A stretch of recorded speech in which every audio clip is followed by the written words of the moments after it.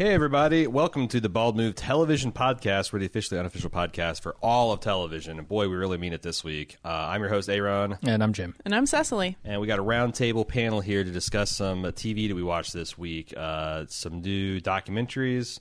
Netflix, The Grass is Greener by Fab Five Freddy, and featuring Snoop Dogg, amongst many other luminaries of this type of content. And it's a documentary examining the history of weed in America. We also watched on Netflix Bonding, which is a new micro-comedy based on the BDSM subculture and life and relationships.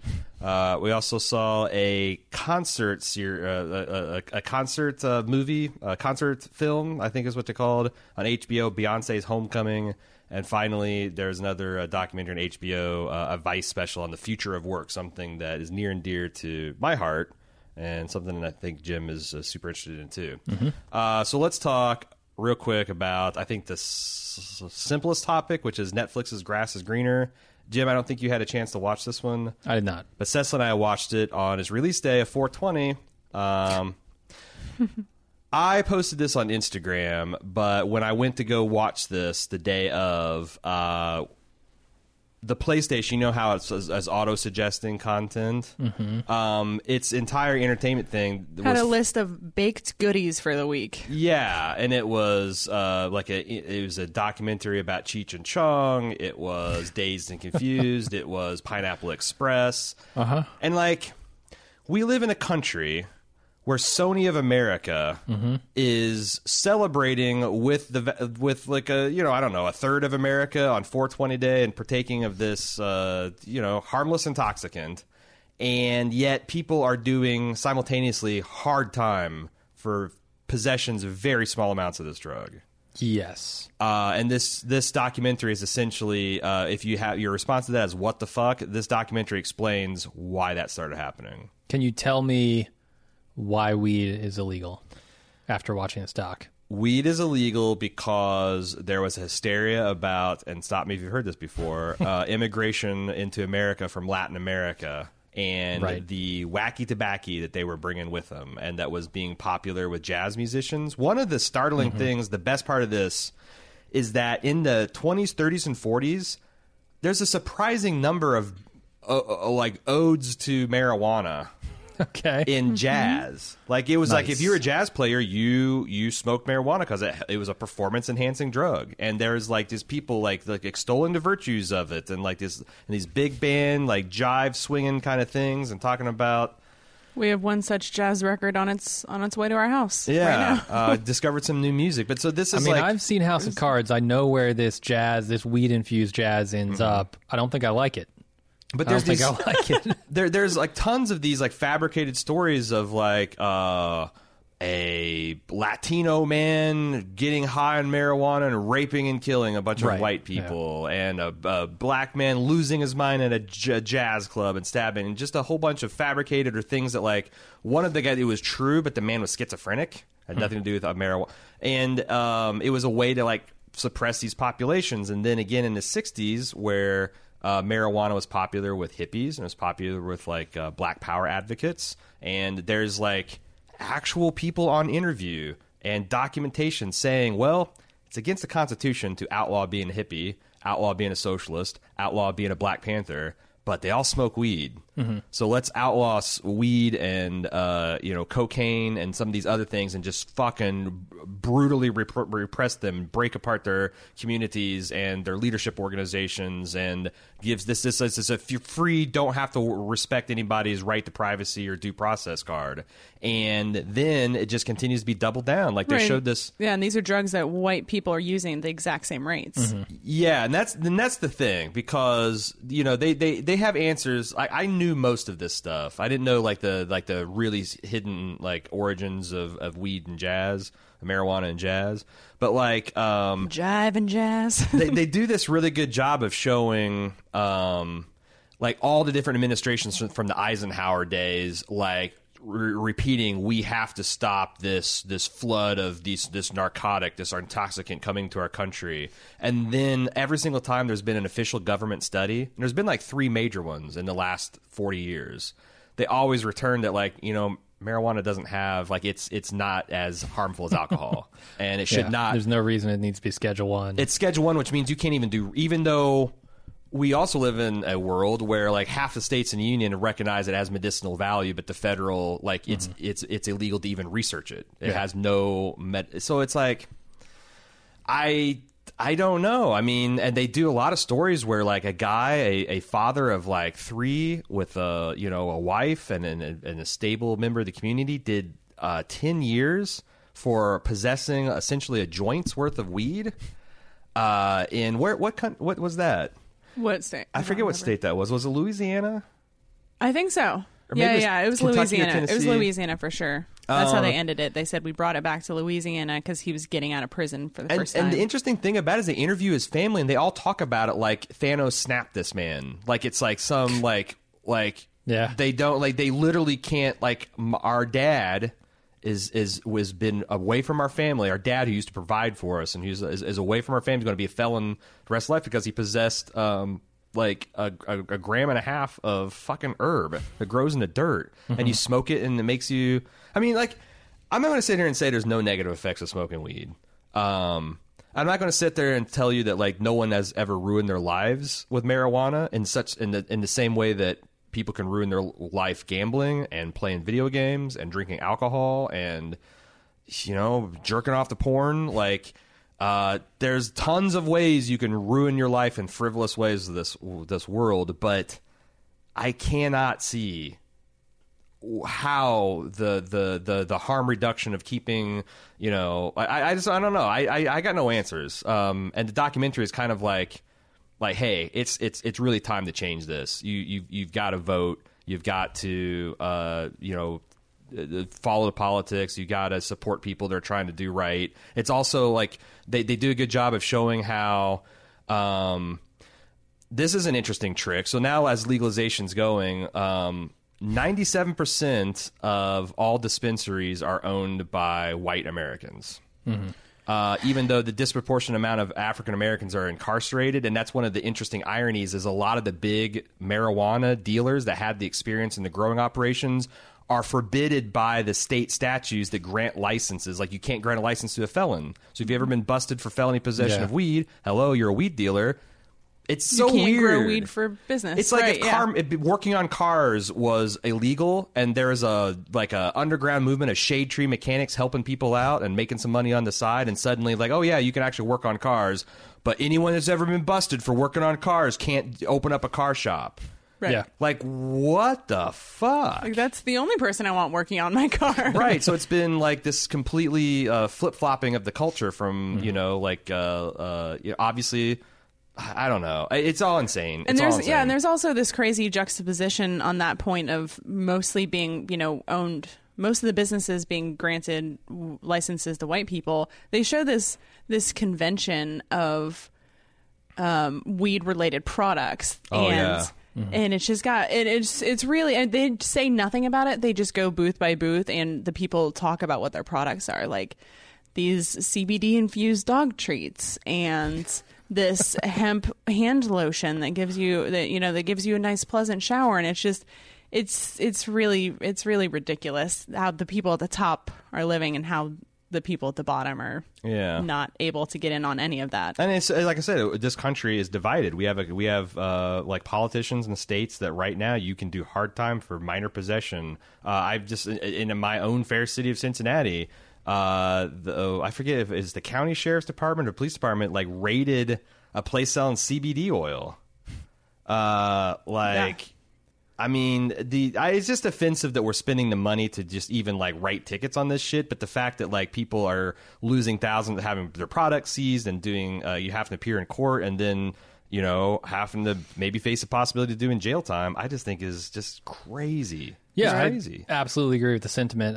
My biggest question after watching the preview for this is what's Snoop's role in the whole thing? Is there something funny here? There's something funny because Snoop Dogg, he tells a lot of the people in the story. I can't remember any specific people, but they talk about their first times getting high. He tells this really interesting story, and you can tell that since the first time he's smoked weed, he's been high every day since then. Okay. Yeah. Unless he actually has done any jail time in his life. But so this actually, Snoop Dogg at like 50 years old or whatever the hell he is still his first time smoking weed. Yeah. Right, exactly. The blunt has never gone. It's just gone. Yeah. But even like in the interview, they're like, "Oh, Snoop, you can't light up here," and he's like, "Well, that's the whole point." He gets high and he gets everyone in the room high, and then the documentary kind of like the wheels start to like rattle, but it makes it that much more entertaining. That's perfect. It's like this is not hurting anybody. Yeah, he's like, "Come on, Snoop, I got to do this interview." This guy's And like, then he hands him the like, blunt, and he just takes it anyway. And he just joins in. Amazing. But he like, no. There's just a lot of interviews like Killer Mike's in there. A lot of like musicians, and they do a lot of interviews like Silicon Valley executives, rap musicians, R&B musicians, professional athletes. Like a couple of professional athletes have had their careers destroyed because they like smoking weed in the off season or maybe even during the season. The young wasn't there Marley? Who is his name? Damon Marley? There was one I know, the like younger one? Ricky Johnson, that running back out of Miami, is one, or Ricky Williams is one that got kind of perennially fucked over. And that was interesting with the Marley, who's, I think it's Damon. I'm going to go with that. He talks about how in Jamaica they are having the same problems. This oppressive government that's trying to stop the Rastafarian, right? Because they actually, it's, that's part of their like religious practice. But all that, and also like every president since George H.W. Bush has smoked marijuana, right? So like this line that like you can't be successful in the one, like only losers choose drugs, and all that other shit we've grown up with, it's just so demonstrably false. And there's also a lot of evidence presented that like trying to tell kids just don't stay away from the demon, like lying to kids about the dangers of drugs is just as stupid as trying to preach abstinence only, because what'll happen is a kid will try a beer and a kid will try a marijuana, and the kid will be like, fuck you guys, you've been lying to me, instead of saying like, here's all the drugs and here's all the dangers and here's all the benefits. And in like there's a lot of studies that show that if you give kids accurate information about risks of stuff, that they actually can mitigate it themselves. And make informed decisions. Whereas if you just make everything mysterious and you got to go on sketchy websites and hear stuff from your much older friends, like who is this documentary for? Is it for people who like know nothing about weed and weed culture? Like if you don't know anything about the racist background of like weed, marijuana legislation, or if you, it's an introduction to the country and the culture that it created and that created it. Okay. Really. And they cite a lot of like studies, like the Nixon had a whole years-long study on marijuana, and the council the thing came back and recommended it be descheduled. And he just said, nah. And then they have like, they show a press conference like 2 weeks after this. He's like, we've got to stop the, and it's just and it's every fucking president has done this tough on crime, and it's just we got to stop it. We got to stop it. And including Obama didn't deschedule it. Yeah, I mean, he could have. Yeah, he could have, and that's the thing. I think it's coming. Well, I know it's like I just feel like I'm in Crazy Town, because like every politician could be so much more popular if they would just run that as a major part of their platform, and so few, even on the Democratic side, so few. Yeah, certainly on the left you would. Yeah, but I even think on the right, if anytime Donald Trump gets south of 40, he could just say, "Hey, I want to legalize marijuana, and crucially, pardon all nonviolent marijuana possession offenders," and he would probably rocket to 70% approval. Like, it's kind of scary what a low-hanging fruit this is, and yet, but you start thinking, and the document gets into like, so why is this? Like, what, is there there's a lot of private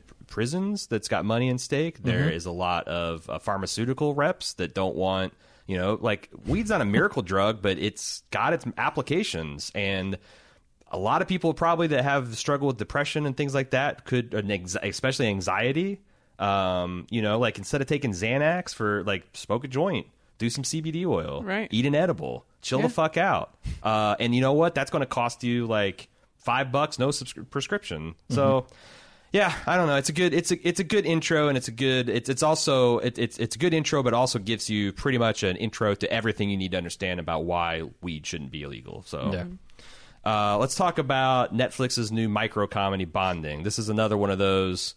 I don't know what their official name is. I'm calling them micros, where their episodes are 15 minutes or less.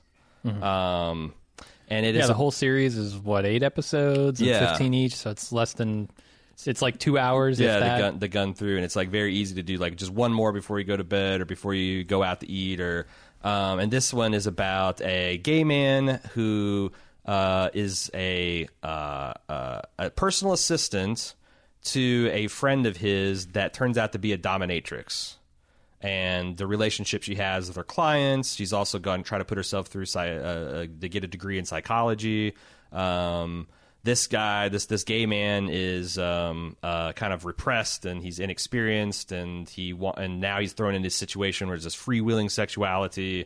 What do we think of it as in terms of just like general interest, and also in terms of how successful it is as a comedy? I think it's great. You didn't mention that he's also an aspiring stand-up comedian. Right. And that's where a lot of the funny comes in, because it's easy for him to drop like a one-liner to diffuse what it could be like an awkward situation if you're watching it. Because I feel like he represents maybe the audience that isn't familiar with this kind of sexuality. Oh, very much so, yeah. And I think it does an incredible job of not really judging people. Like, you can laugh, you can say like peeing on someone is gross and icky, but you also do it and it's fulfilling, and she also in the second episode has this monologue where she describes, I think very eloquently, how healthy it can be. Or why psychologically people would be into these kind of relationships. Right. It makes sense because they're giving her, she's not a psychiatrist at the same time. That would be too much. She's just going to school for it. And she's got enough insight and experience to really hold your hand and guide you through this. Because I think you actually mentioned this is, I don't really watch that much porn or go out and look for it on the internet. But you were explaining a theory about how these things are coming in waves. Like, you see something pop up and then it's huge. It's trending. Like Game of Thrones, for example, incest porn starts popping up and it just lights like a wildfire. And I think this is really important for people who are interested in getting into it to understand fully what it is and be less judgmental about people who do have adventurous sex, I guess. What did you think, Jim?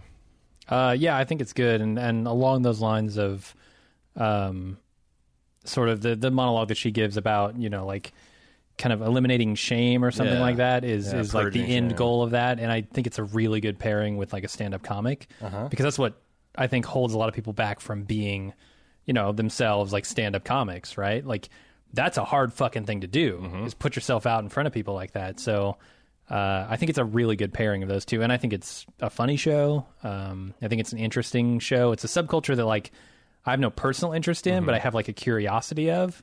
Well, I just think, when I was watching this, I was just thinking like 15 years ago, I would have been shocked and disgusted by everything I'm seeing here. Okay. Yeah. And like, I would have that visceral, like, this, I can't believe, like, how fucked up do you have to be that you have to, and now I'm watching and I'm just like, I just remark at how like,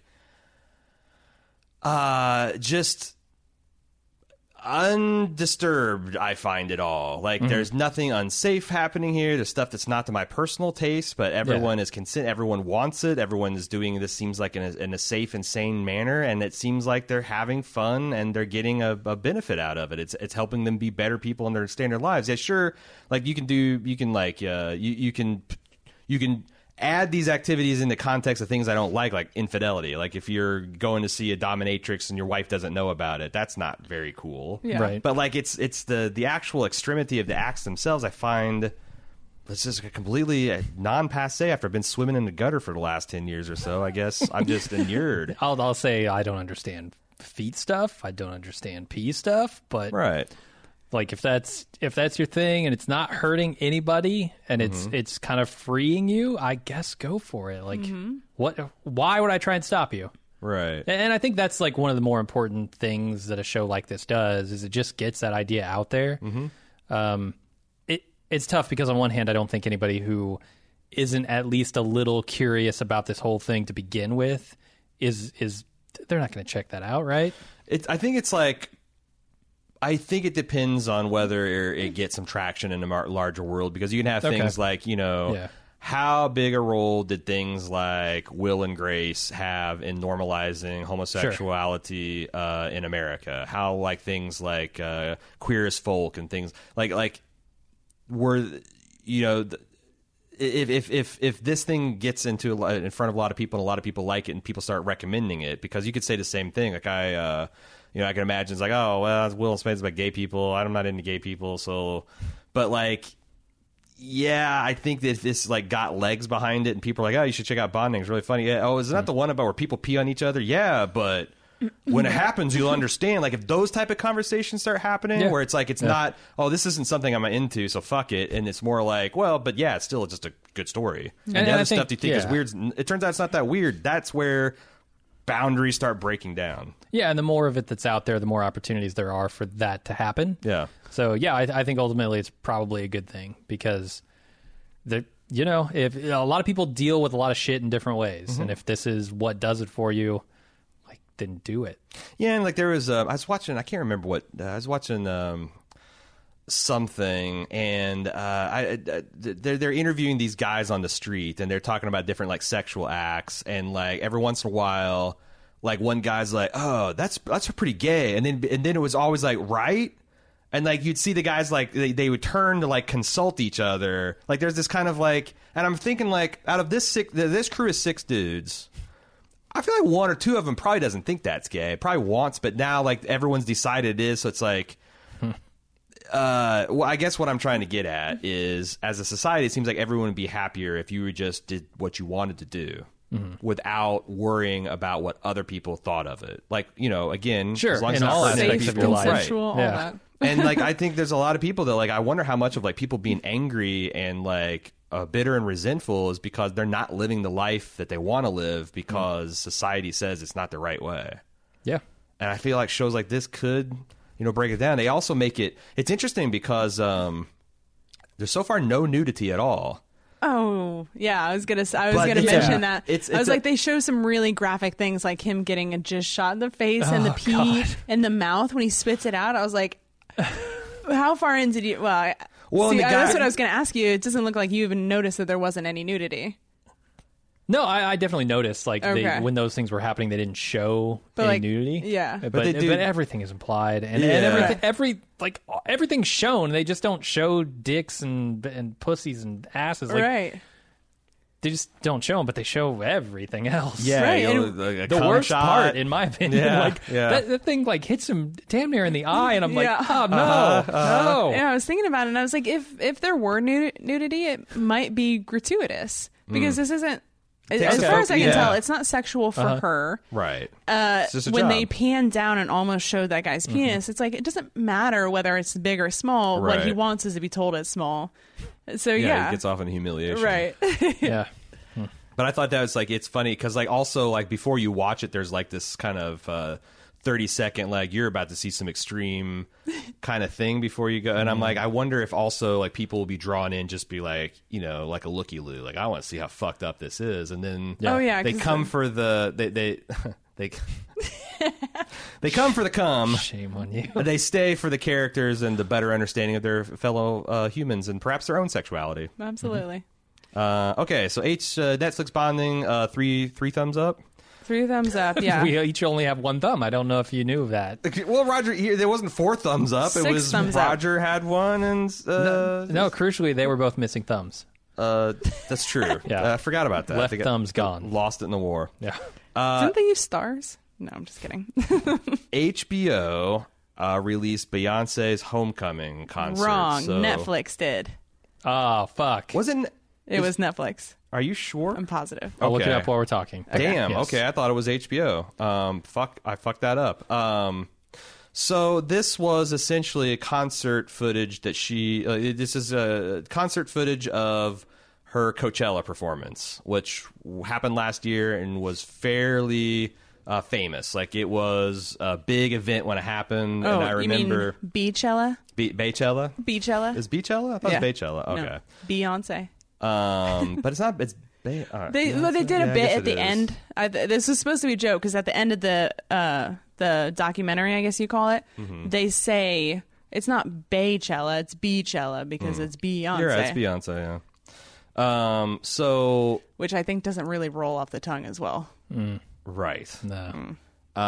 We watched this thing. So it was this Coachella performance, and everyone, I remember like a lot of the pop culture podcasts, I listened to were like, you know, just breathless about how awesome it was and how impactful it was and like how moving it was. And after I've seen this, I see why. Like, yeah. So this is like the 8 months leading up to all the rehearsals and everything, and all of the work that went into creating this whole set, this big spectacle, 2-hour performance. Yeah, and she designed it to give homage to the legacy of historic black colleges and universities, HBCUs, and the homecoming events where all the alumni come back, and you know, it's like any other homecoming, but there's a lot of like distinctly black things that happen at this stuff, and the different performances and the drum lines and the dancing and just like all the choreography, and she had all different types of like body shapes and people doing all different types of dancing. And it's just this big spectacle, and I feel like that if you're black or you're a woman, or if you're a black woman especially, like it just made you feel really powerful. And I came away watching From Grass is Greener and the homecoming thing, and I'm thinking, how can you not love black people and black culture? It's really fucking awesome. And I don't hate my culture. I go to German Fest every year. I love the schnitzel. Right. I love the strudel. I love the beer. But like this stuff is really fucking cool, and it's wholesome. Yeah. And it's got a big intellectual tradition. And I just like it was really cool to watch it with you too, because I saw how powerful, you know, like just seeing these women be. Just from like beginning to end, I was either crying or like about to cry, because everything she said really spoke to how she makes people feel seen, and seeing her behind the scenes. As an example, her first pregnancy, she made a documentary about kind of herself. Are you familiar with that at all? This was, it was all through her first pregnancy, and there was a lot of unnecessary speculation that she was using a surrogate, because all the shots you saw her belly, not her face, and things like that. And I think that this really makes it feel a little bit more grounded, because you see that she had this long, difficult pregnancy. And this is for the twins, right? Yeah, she had preeclampsia, and she was like 218 pounds the day she gave birth, and one of the baby's heart stopped, so she had to have an emergency C-section. And you know, you see her just like working her ass off to come back from that, and it's incredible. She represents a lot of people. And it's like a 2.5 hours of really good music with lots of awesome choreography. There's a lot of fun like cameos. You know, she invites people from her family and friend circle, and you can probably guess who they are. But it's real fun. Like her greatest hits, and she's got a shit ton of them. Holy shit, she's made so much good music. So much good music. And just to see the level of detail that she put into, she said she hand selected every dancer. And she worked all of the music out herself, and, you know, all the details of how the set was going and all the lighting. It was incredible to see how much work she puts into this while she's raising 3 small children. And it's interspersed with like between every like kind of set and costume changes, interspersed with like her giving monologues about historic black colleges and universities and her own family's involvement in that, or like inspirational thoughts about parenthood, because there's a lot of stuff with her little daughter that's like super fucking cute. So cute. And her and Jay-Z and the family being really cute together. Yeah, you can see Blue like practicing dance moves with her. Yeah. So it's really good. And obviously if you're a Beyonce fan, you've already seen it. And if you're just casual, check it out. It's a lot of fun. What did you guys think of HBO's The Future of Work? This is a Vice special report, I think, or Spotlight report. It's an hour-long focus on the impact of automation and artificial intelligence into our economy, and especially working class people. And not just that either. It's also sort of how that's going to affect the happiness of people too, which I thought was maybe the most interesting and least talked about idea for the future of work, essentially. But yeah, I really enjoyed this. This is one of those topics that I won't say super knowledgeable about, but I'm definitely concerned about, because I know it's going to put a lot of people out of work. And I don't think there's really any industry or sector that is totally safe from it. Like people say, oh, well, the jobs will just evolve. No, when you have human level AI consciousness type stuff, there will be no jobs that we can do better than the computers.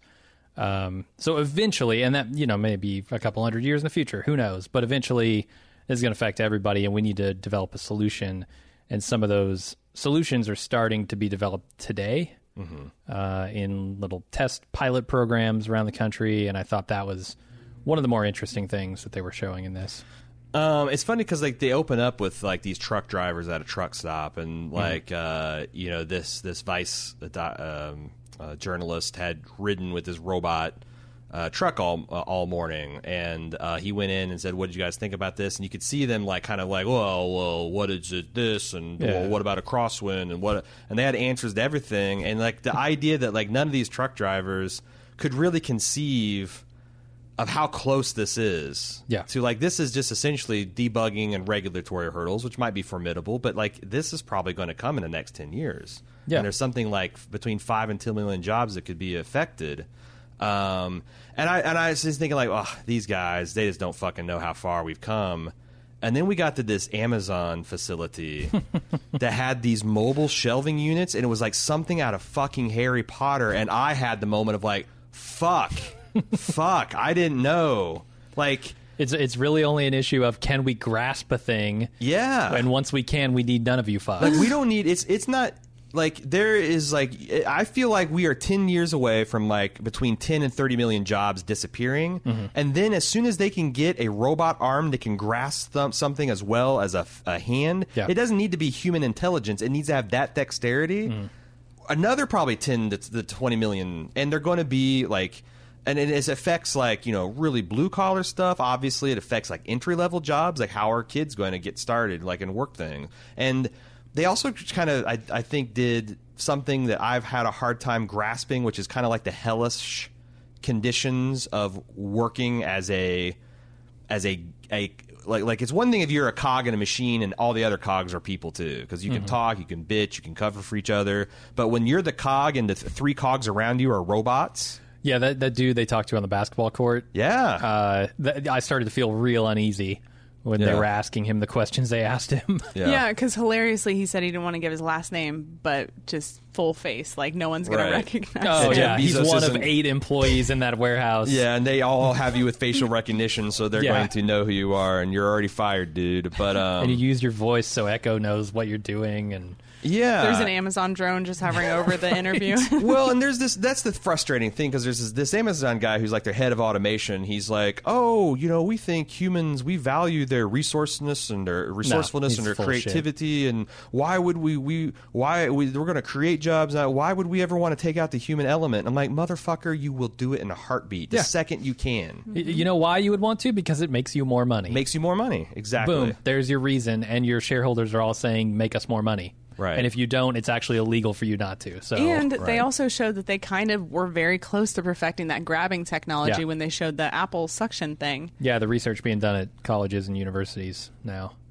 is getting close. And I'm the other sort of unintended consequence. So they're talking about doing these basic incomes. And I really liked the guy who was talking about a freedom dividend, I think is what the term he used. Yeah, Andrew Yang. I liked when they talked to that guy, because he seemed to have a grasp on not just the financial problem of this, but the discontent issue with human beings when they feel completely useless and have nothing to live for. Right. A lot of people live for their work, right? And, that truck driver that said that he wants to die behind the wheel. Or the Toyota person who wanted to retire there. Right. For sure.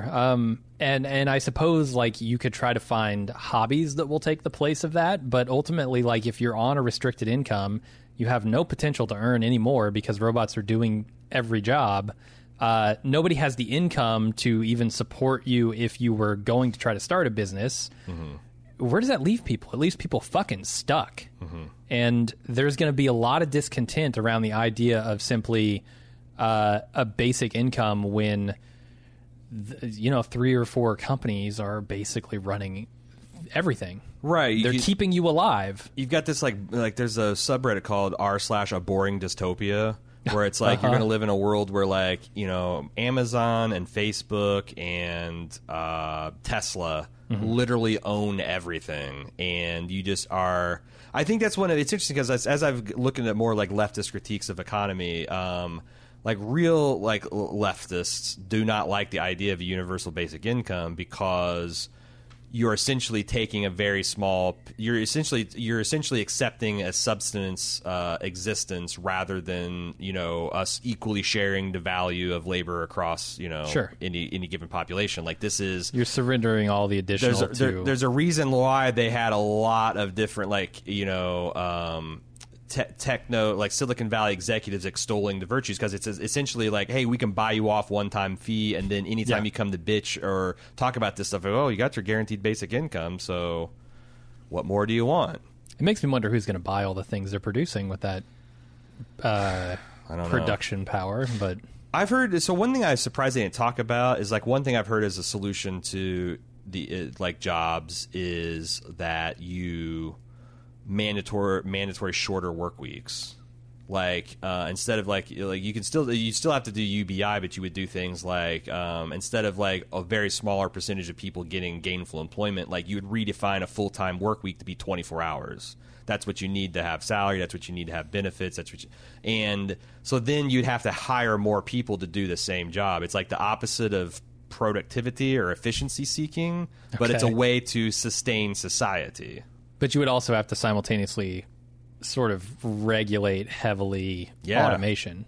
Yeah. Because what's the incentive to hire 3 people to do one job if you can build, I mean, build one robot? It'd be like fiat legislation. You'd pay for, like, I've heard of other things is that you tax, you actually put a tax on robots as like to make them pay into like unemployment insurance. So like, fine, you can replace a person, but you have to continue to pay their payroll taxes into the system so that the person you replaced can at least live.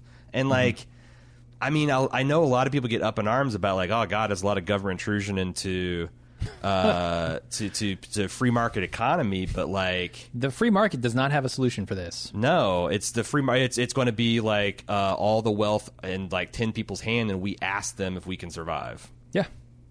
Or honestly, that's revolution time. I mean, it'll be cyclical, right? Because if you get the lower class too bad off, right, then it doesn't, like, what are you making? Who are you making products for? Sure. How are they going to buy them? How are the people at the top going to continue to get the money they got while they were pushing everybody down the ladder?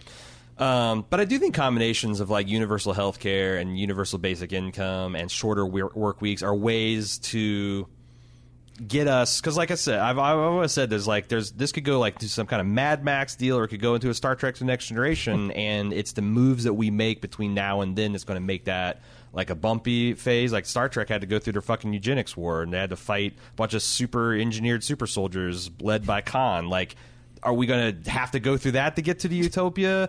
One of the things I didn't like in this documentary is sort of the positive light they paint on grassroots education to retrain people for jobs, right? That in my mind won't even exist, right? In 20 to 50 years. So like I think like they're training people for jobs that are just going to go away because they're going to be AI'd or automated out of their job. B, it shouldn't be the people's job to try and figure this shit out. It should be the government who's supposed to help take care of people, right? Who's supposed to help guide people through these difficult problems. Yeah. That should be their job, to re-educate people, not some fucking grassroots community effort that can help a handful of people because they have, $200,000 for an entire year. Right. Like, that's just not going to work. Yeah, and also just the fact is that not everyone's going to be able to be taught the program. Not everyone, Fair. And also like not everyone wants to be a programmer. Yeah. And I think that that's the problem you run into with these private versus government solutions, is that the CEOs are always going to have an interest in maximizing their money and shortchanging the employees. And the first things that will be cut are these training programs that they're touting. And there's like, they're promising to do this for 100,000, 200,000 jobs. But like, are they held accountable to that promise? There's that great sequence where the guy is just like, so who holds you accountable if you don't? do this, because with the government, we can actually vote them out of office. We get to say who's running that. Right. What do we do if the CEO of, company X says, we're just not going to live up to that promise? And then this fuckface had, and there's a direct quote, well, CEOs have a vested interest in hiring and training the best people for their jobs and to pay them as much as possible so they work here 20, 30, 40 years. Why wouldn't they do that? I'm like, I don't know, fucker, because you start talking 20, 30, 40 years at one place, that's a fantasy. That is a fucking fantasy for anyone that's under 40 years old. Oh, it's a fantasy right now. It was a fantasy 20 years ago. Right. Now, with robots replacing you, it's a fantasy to think those jobs will even exist, let alone that you'll get to do them for that long. Right. And with this retraining as well, they even made a point to say that, even if you teach these people who are willing code, soon their own jobs are going to be out or replaced by robots. Absolutely.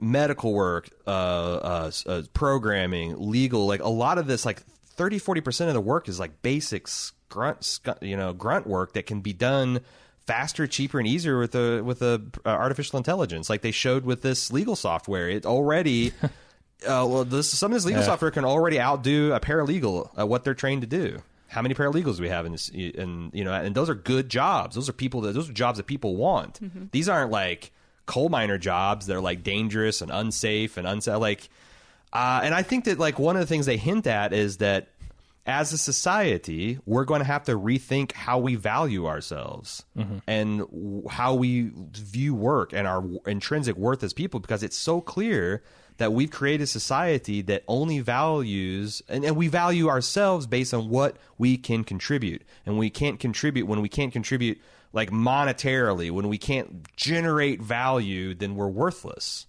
But that's such a...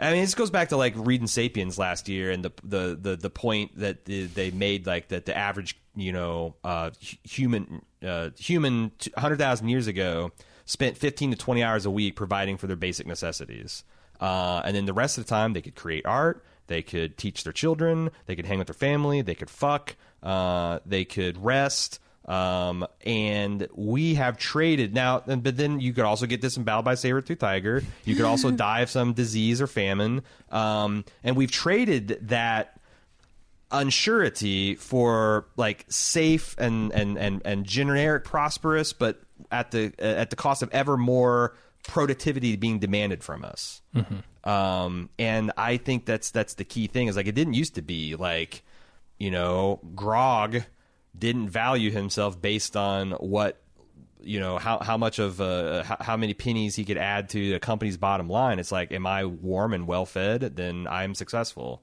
Mm-hmm. If we can make everyone warm and well fed on the planet, the trick, and then hey, you can do whatever you want. That seems like that's as hard a question to solve as just how are we going to pay for all this? How are we going to care for all these people? Where's the money going to come from? I don't know. Yeah, it's an insanely complicated question, and I don't think we have any good answers currently. And, what's shocking is how very few of, there are so many people running for office right now, for the highest office of land, and very few people have serious policy proposals or talking about these particular issues, and I think they're some of the more pressing over time. Mm-hmm. And also, it's not just about the president. I think if...